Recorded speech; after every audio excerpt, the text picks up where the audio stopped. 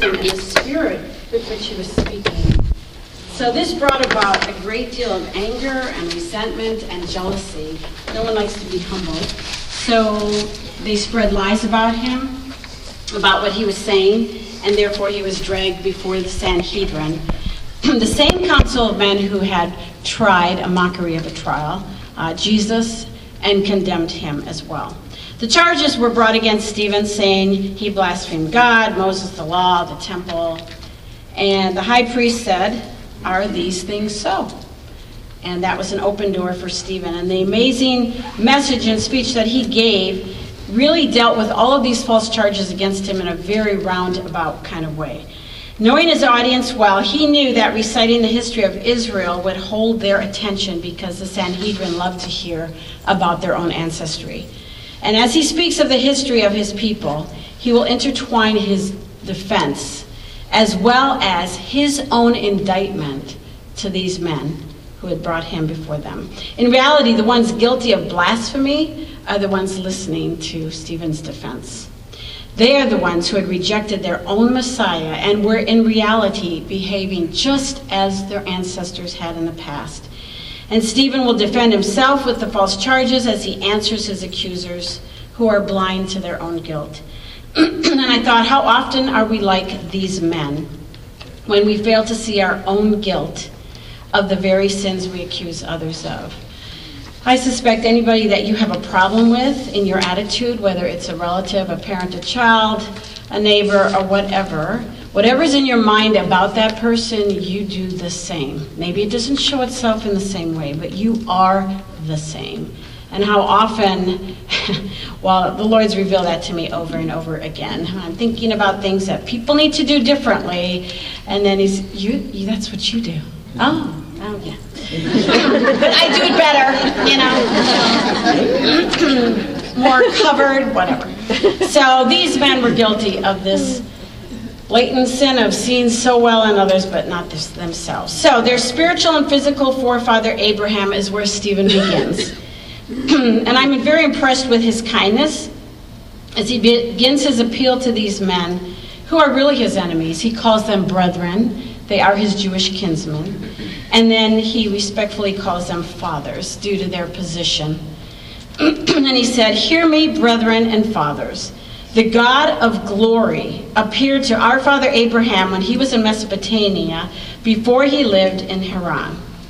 So what Stephen had been preaching throughout Jerusalem was not in any way disrespectful to God or his word.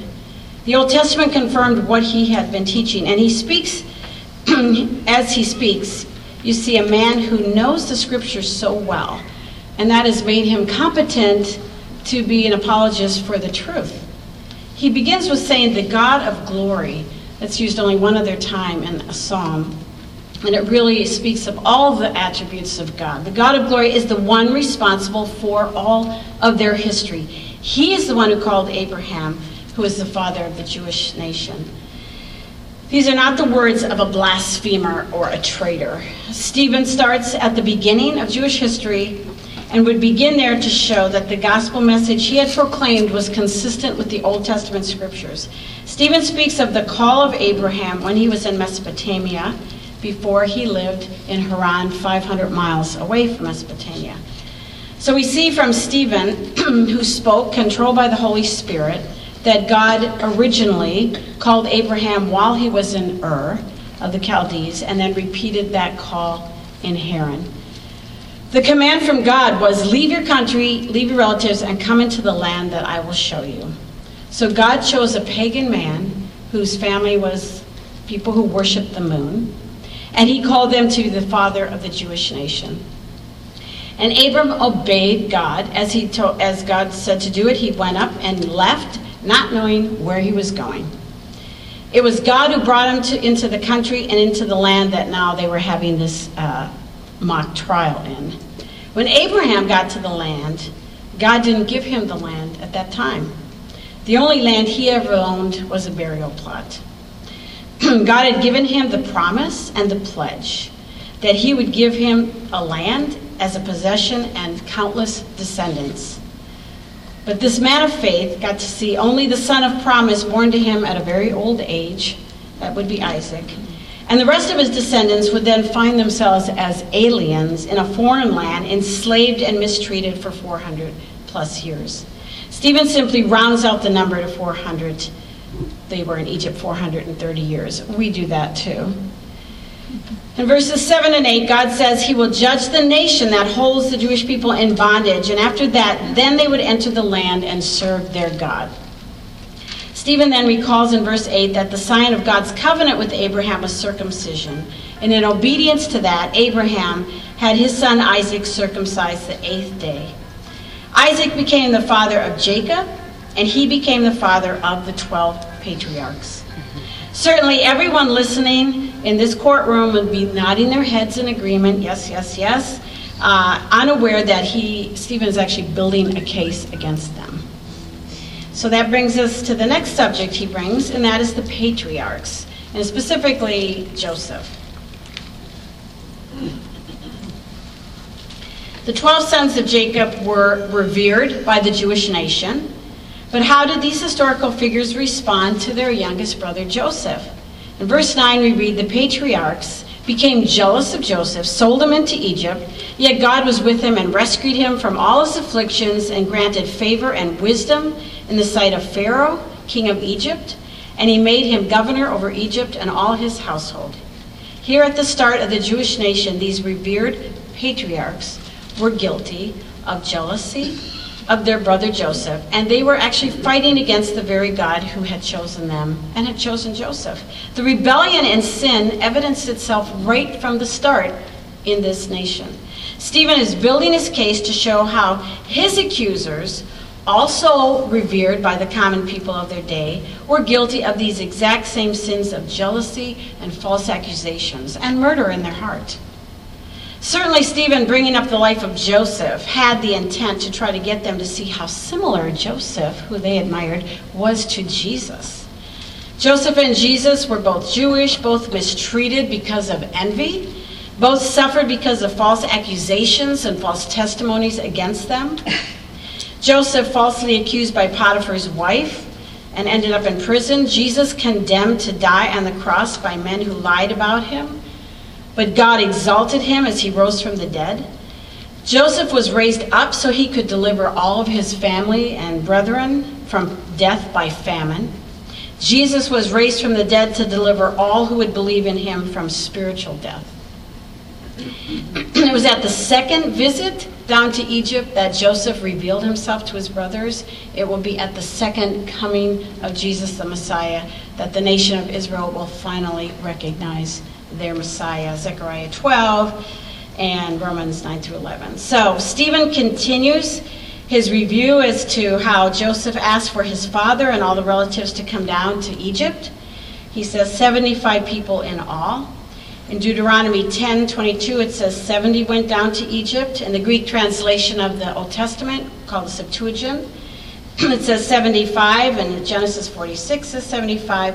And in reality, both of these totals are correct. It just depends on whether you include Joseph's grandchildren or not, or simply how you tally up the numbers, whether you include Jacob, whether you include, it doesn't matter.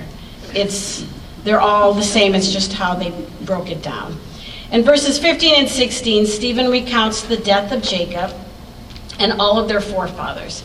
And he mentions that they were removed to Shechem and laid at a tomb, which he says Abraham had purchased from the sons of Hamor. So this has obviously caused a great deal of confusion to people, because the Old Testament states Abraham was buried in Hebron in the cave he bought at Machpelah from Ephraim in Genesis 23. Well, we know there are no errors in Scripture, and certainly Stephen, being led by the Spirit, and Luke, as well as a historian, did not make a mistake. It is Joseph and his brothers who were buried at Shechem. Now, you read this in Joshua 24, that they brought Joseph and buried him in Shechem. And it's only here that we learn that it wasn't just Joseph, it was the rest of his brothers who were buried there as well. It is the fathers, the patriarchs, who were removed to Shechem. Stephen then refers to Abraham as having purchased the tomb for a sum of money from the sons of Hamor in Shechem in verse 16. Joshua, as I said, in chapter 24:32 says it was Jacob who bought the plot at Shechem. It is possible that Abraham bought it first. We know he was in Shechem. That's where he built an altar to the Lord in Genesis 12. Jacob could have had to repurchase it. That's one thought. Or it could be the distinct dual attention that Stephen pays to history when he spoke of the two calls of Abraham, Mesopotamia and Haran. And here he speaks of Abram's purchase as well as Jacob's purchase of Shechem. Stephen knew very well his Old Testament history, therefore he must have had a purpose in saying what he said. And speaking of Shechem, one of the commentators said presently that Shechem was in the territory of the Samaritans, who were greatly hated by the Jewish people at that time.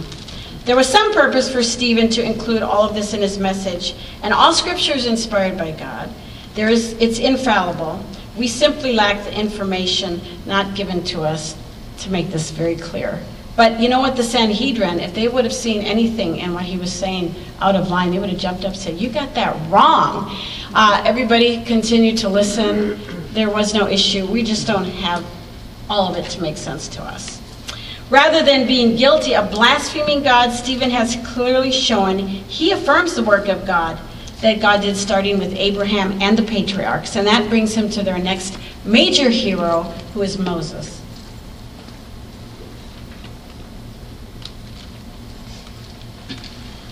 So, the majority of Stephen's time will be given to the life of Moses, and he will show them the great respect and awe he had for this wonderful man, Moses, and the law that was given to Moses.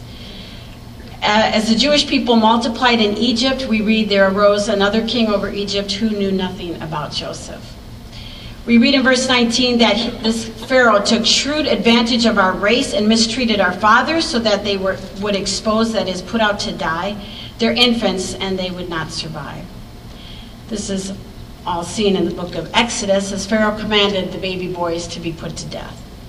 Moses was secretly kept by his parents for 3 months. And then they made a waterproof basket and placed him into the Nile River, doing all that they could do to try to spare this wonderful son that they loved. And in the sovereign plan of God, Pharaoh's daughter, with her maternal instincts, heard a baby crying and had them bring the basket, and there was this sweet little baby boy.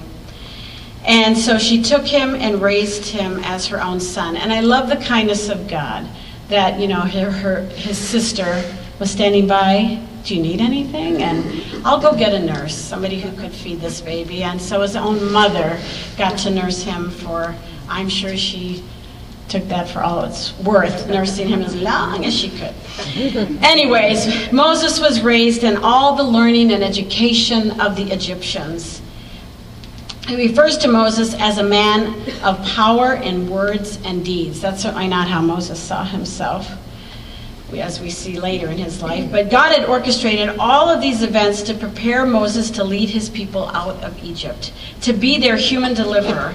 And so around age 40, Moses leaves the palace and everything familiar and goes out to check on his kinsmen, the Jewish people. And while observing, he saw one of them being terribly mistreated and oppressed. And he jumped in to rescue the man and ended up killing the Egyptian. Moses assumed his kinsmen would then recognize him, that he could be their help, he could be their deliverer. But they didn't understand at all. On the following day, when he returned to see that there were two Jewish men fighting between each other, he tried to reconcile them in a peaceful way.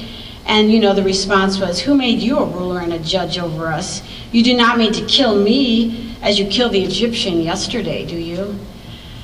Whoa, Moses knew if this was known, he better get out of town before Pharaoh kills him. And so he left, and he went to the land of Midian, where he married, had 2 children, and took care of sheep for 40 years.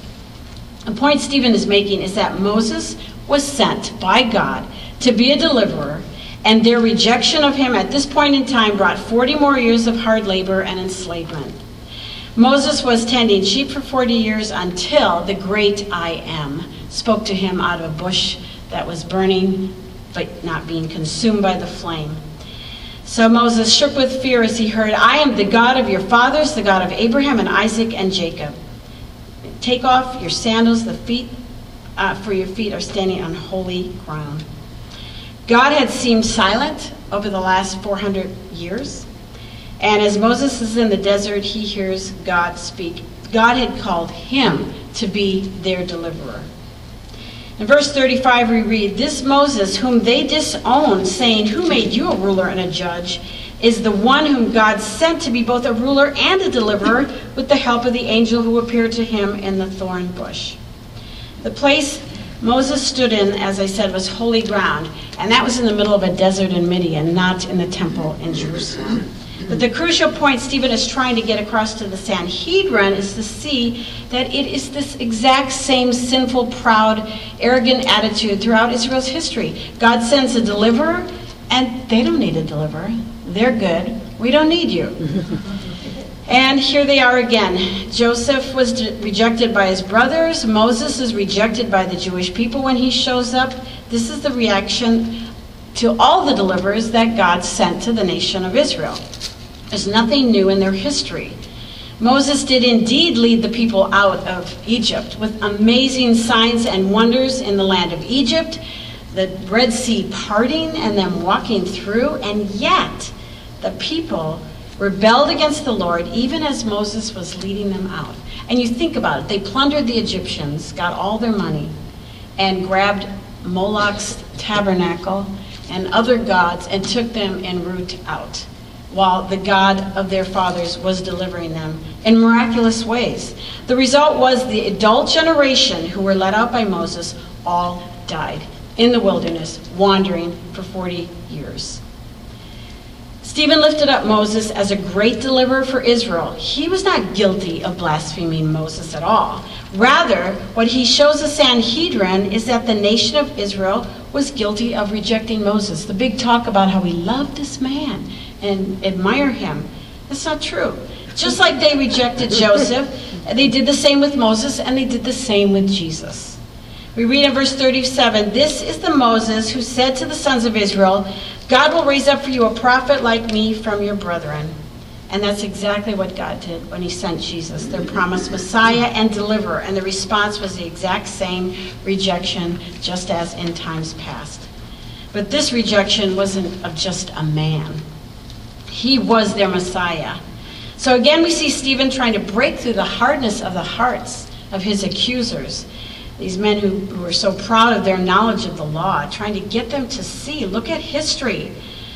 They did the same thing to Jesus that their forefathers did to Moses.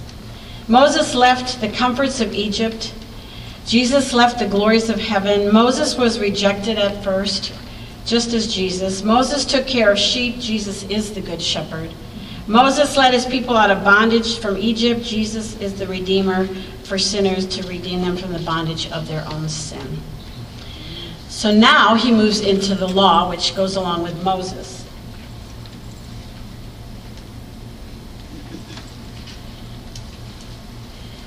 Now, Stephen will show that he would never blaspheme the law of God. He believed the law of God to be the oracles, the living word of God.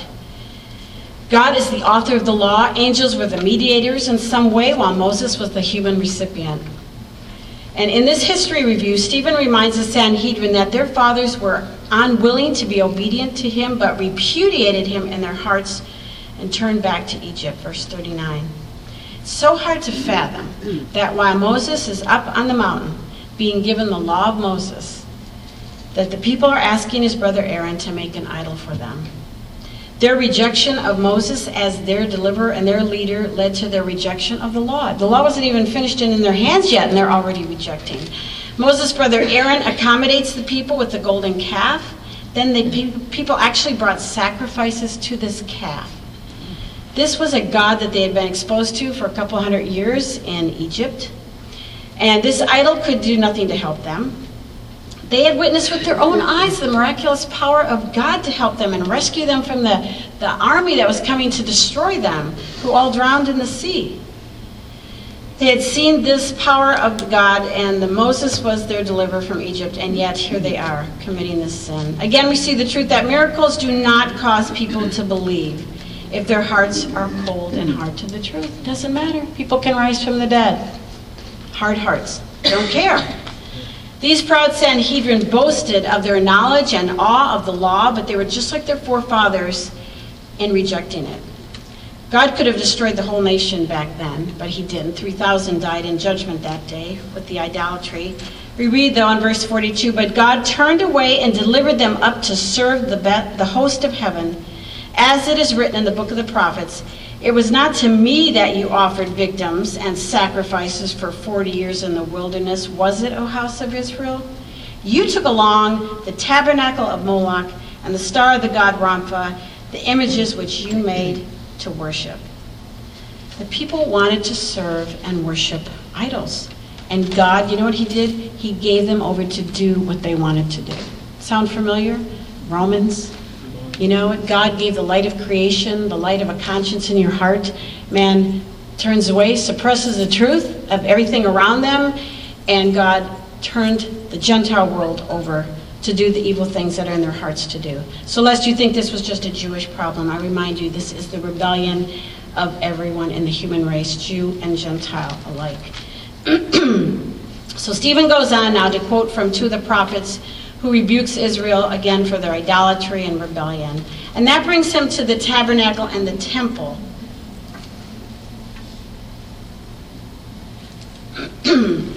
Again, Stephen is accused that he blasphemed the temple, a place of worship of the Jewish people they revered so much. So he reviews the history of the tabernacle in the wilderness. God gave such specific design of every detail about that. It was a pattern to be followed like the one in heaven. And they had this with them through the time of the conquest of the land with Joshua, all the way through King David. And then Solomon, King David's son, built the temple. And even King Solomon said in 1 Kings 8:27, "Will God indeed dwell on earth? Behold, heaven and the highest heavens cannot contain thee. How much less this house which I have built?" And Stephen quotes from Isaiah, "Heaven is my throne and earth is my footstool for my feet. What kind of a house will you build for me, says the Lord?" In reality, it was the Sanhedrin that blasphemed the temple by thinking God was confined to it. Solomon and Isaiah made it clear that God was greater than any temple. It was only a symbol of his presence. Now comes the big bomb in this courtroom scene that he's been building up to for his whole point for this discourse. And we see his final point. The true blasphemers are revealed in verses 51 through 53. "You men who are stiff-necked and uncircumcised in heart and ears are always resisting the Holy Spirit. You are doing just as your fathers did. Which one of the prophets did your fathers not persecute? They killed those who had previously announced the coming of the righteous one, whose betrayers and murderers you have now become, who have received the law as ordained by angels and yet did not keep it." This is the big bomb he drops in this courtroom. And his accusers were obstinate. They were stiff-necked, just like their fathers. Whether it was Joseph or Moses or David or any of the prophets, they were all received with rebellion and defiance. They took such pride in the fact that they were physically circumcised as God had commanded. Yet that was only meant to be a picture of a circumcised heart, that the sin had been cut away. But these men were unclean and they were unforgiven, just like the Gentile nations around them. And that brings us to the first martyr in the rest of this chapter. The response of the Sanhedrin, it's an amazing response.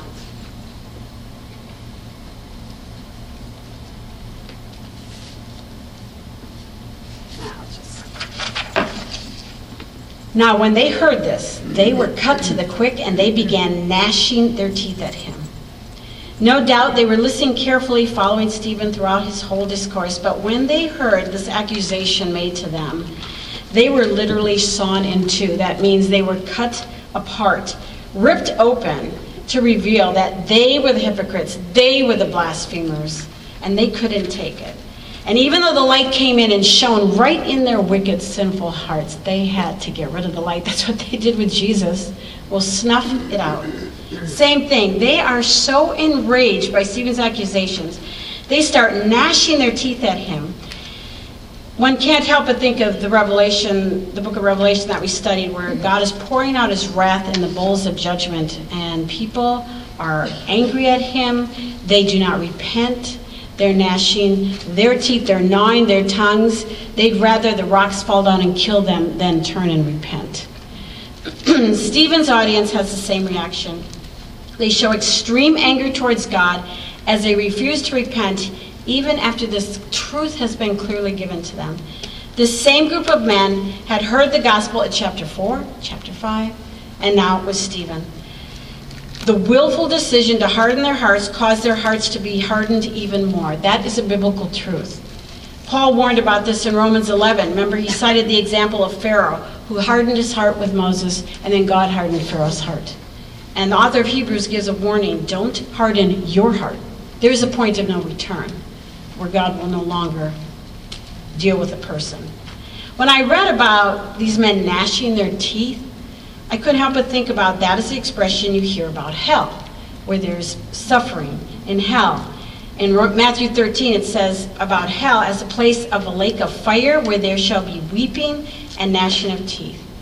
I used to think the gnashing of teeth was because of the physical agony and pain experienced in hell. But it goes far beyond that. Because along with the physical suffering of hell and the absence of God's presence, there will be the frustration and bitterness of endless anger and hatred and rage towards God because they are condemned to this place. There will not be any remorse for sin or sorrow because they've rejected and spurned the love that God offered them in their human life. There will be anger, so much anger that it shows up in the same way it showed up in the Sanhedrin, gnashing their teeth in anger. All of the devout religious people through all of the ages who denied themselves in this life and thought that their own goodness was going to get them to heaven are going to be enraged with God as they are condemned in this place of suffering. You know, you think about sorrow over sin. Sorrow over sin is a gift from God. That is repentance. He is the one who grants repentance. He is the one who deals with people who are dead in their trespasses and sin, but God, being rich in mercy, because of his great love with which he loved us, even when we were dead in our transgressions, made us alive together with Christ. By grace you've been saved. It's not of works, lest any man should boast. It is the gift of God. So to believe, to have the faith to believe this message, to believe and to have sorrow over your sin, that is the gift of God. People who rejected this gift and are in hell are not going to have sorrow in hell about the fact that they didn't respond to the light around them or listen to their sister or their brother or their parents. No, it's going to be rage and anger and hatred. So, a spiritually dead person can never make themselves alive. It is the gift of faith to believe the gospel. The question is, have you believed the gospel? Or are you falsely assuming that the good works that you do and the devotion that you have to your particular church are sufficient? Be careful that you are not the one who is deceived, that you don't harden your heart to the real truth of the gospel message. What a contrast to that courtroom scene with Stephen. If you could have seen there at that moment. Here's Stephen, calm, full of the Holy Spirit.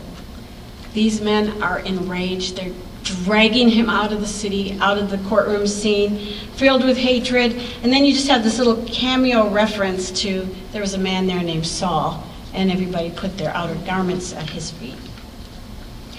And so as they pick up stones and start stoning him, you know, Stephen had listened to the teaching of the apostles. He knew how Jesus responded on the cross. Oh, that's how I'm supposed to respond. With the help of the Holy Spirit, he asked for these men's salvation. He prayed for them that the Lord wouldn't hold that against them. And as he's falling down on his knees as the stones are bringing him to death, he sees the Lord in heaven standing, the perfect sacrificial lamb who we read sat down at the right hand of God. It always makes me cry as he's standing, so pleased. A standing ovation for the very first martyr coming home. And Stephen led the way for millions. And you know what? We have brothers and sisters all over the world right now who are dying just like Stephen for their faith. And you know, one day it will be here. It's very likely. But we need to live for him now. One day we may be asked to die for him, but for now, we need to live for him. So in an instant, he was with the Lord. No soul sleep, no holding place to get to maybe later. He was with the Lord. When you're absent from this body, you are present with the Lord. So what a legacy he leaves for us, to know the Word of God well enough that you can be an apologist, that you're willing to tell people what you've learned from Scripture, and to expect opposition, especially from the religious community, to be controlled by the Spirit, not your own sinful flesh, and to be willing to die and live for your Savior. So make sure that you know the Jesus of the Bible, not the Jesus of the Christian religion embraced around the world that really isn't even biblical, but the true message of the gospel, that all are wicked sinners in a lost state. All need forgiveness. That's why Jesus bore the wrath of God for sin on the cross in place of sinners like you and me. Let's pray. Father, I thank you for this wonderful early history of the church. And from this day, persecution broke out in the church, and nothing was ever the same for the infant church. Lord, I thank you for including the testimony of Stephen. Lord, I pray that we would learn from his life. Amen.